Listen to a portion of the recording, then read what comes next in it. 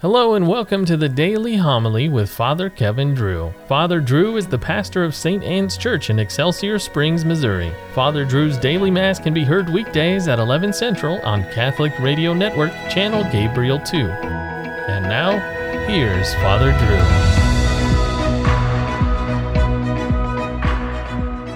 A reading from the book of the prophet Isaiah. Thus says the Lord God, cry out full-throated and unsparingly, lift up your voice like a trumpet blast. Tell my people their wickedness and the house of Jacob their sins. They seek me day after day and desire to know my ways, like a nation that has done what is just and not abandoned the law of their God. They ask me to declare what is due them, pleased to gain access to God.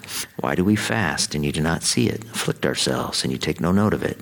Lo, on your fast day you carry out your own pursuits and drive all your laborers. Yes, your fast ends in quarreling and fighting, striking with wicked claw. Would that today you might fast so as to make your voice heard on high. Is this the manner of fasting I wish, of keeping a day of penance, that a man bow his head like a reed and lie in sackcloth and ashes?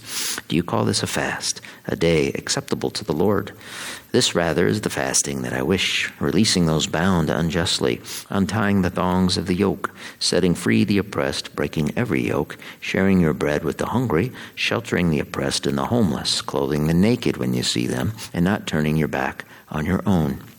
Then your light shall break forth like the dawn, and your wound shall quickly be healed. Your vindication shall go before you, and the glory of the Lord shall be your rear guard. Then you shall call, and the Lord will answer. You shall cry for help, and he will say, Here I am. The word of the Lord. A heart contrite and humbled, O God, you will not spurn. Have mercy on me, O God, in your goodness, in the greatness of your compassion. Wipe out my offense, thoroughly wash me from my guilt, and of my sin cleanse me. For I acknowledge my offense, and my sin is before me always. Against you only have I sinned and done what is evil in your sight. For you are not pleased with sacrifices. Should I offer a burnt offering, you would not accept it. My sacrifice, O God, is a contrite spirit, a heart contrite and humbled, O God, you will not spurn. The Lord be with you. Reading from the Holy Gospel according to Matthew. The disciples of John approached Jesus and said, Why do we and the Pharisees fast much, but your disciples do not fast? Jesus answered them, Can the wedding guests mourn as long as the bridegroom is with them? The days will come when the bridegroom is taken away from them, and then they will fast. The Gospel of the Lord. Fasting, vigils, scriptural meditation, nakedness, and total deprivation do not constitute perfection, but are the means to perfection. They are not themselves the end point of a discipline, but an end is attained through them. To practice them is useless if one is satisfied to regard them as the highest good. They are merely the instruments used for a final end. So wrote St. John Cassian in the 5th century. The psalm today at Mass is attributed to King David. He wrote it after he slept with Uriah's wife, Bathsheba, then impregnated her, and then made sure Uriah got killed in battle. No blood of bulls or goats would atone for David's grievous sin. Rather, it would be a humble, contrite heart that would catch the merciful gaze of God.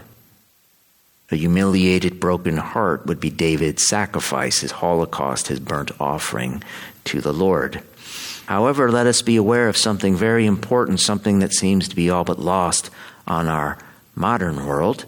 It is this: David fasted as Bathsheba's baby was dying. David laid low on the cold stone floor and ate nothing. The fasting he did, in tandem with his sorrow and contrition, was an instrument used for his end: reconciliation with God. Christ had no problem with the Pharisees because they upheld the ancient doctrines and disciplines. No, those were good things. All faithful Jews were to keep the Jewish law, which included fasting and mortifications of the flesh. Christ chided the Pharisees for faking it, for looking gloomy in order to impress men instead of God. That made them hypocrites. And to this day, the word Pharisee has been associated with hypocrisy. Now, our modern world has lost its mind.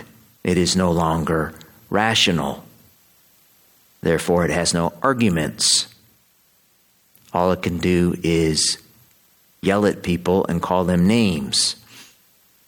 Today, Christians who keep the law and uphold the ancient doctrines on marriage and sexuality are being labeled as rigid and Pharisees.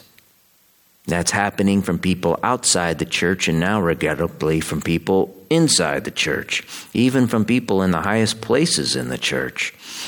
To call a person a Pharisee because he holds to the things that Christ taught is irrational at best, nefarious at worst. Christ did not challenge the Pharisees for their fasts. He rebuked them for fasting for the wrong reasons. And their reasons were, of course, not rational. So let us be rational and consider Christ fasted, and he was God. And now the bridegroom is gone, so we fast. The fasting leads to humility, the humility to wisdom, and the wisdom to acts of charity and mercy. What could be more rational than that?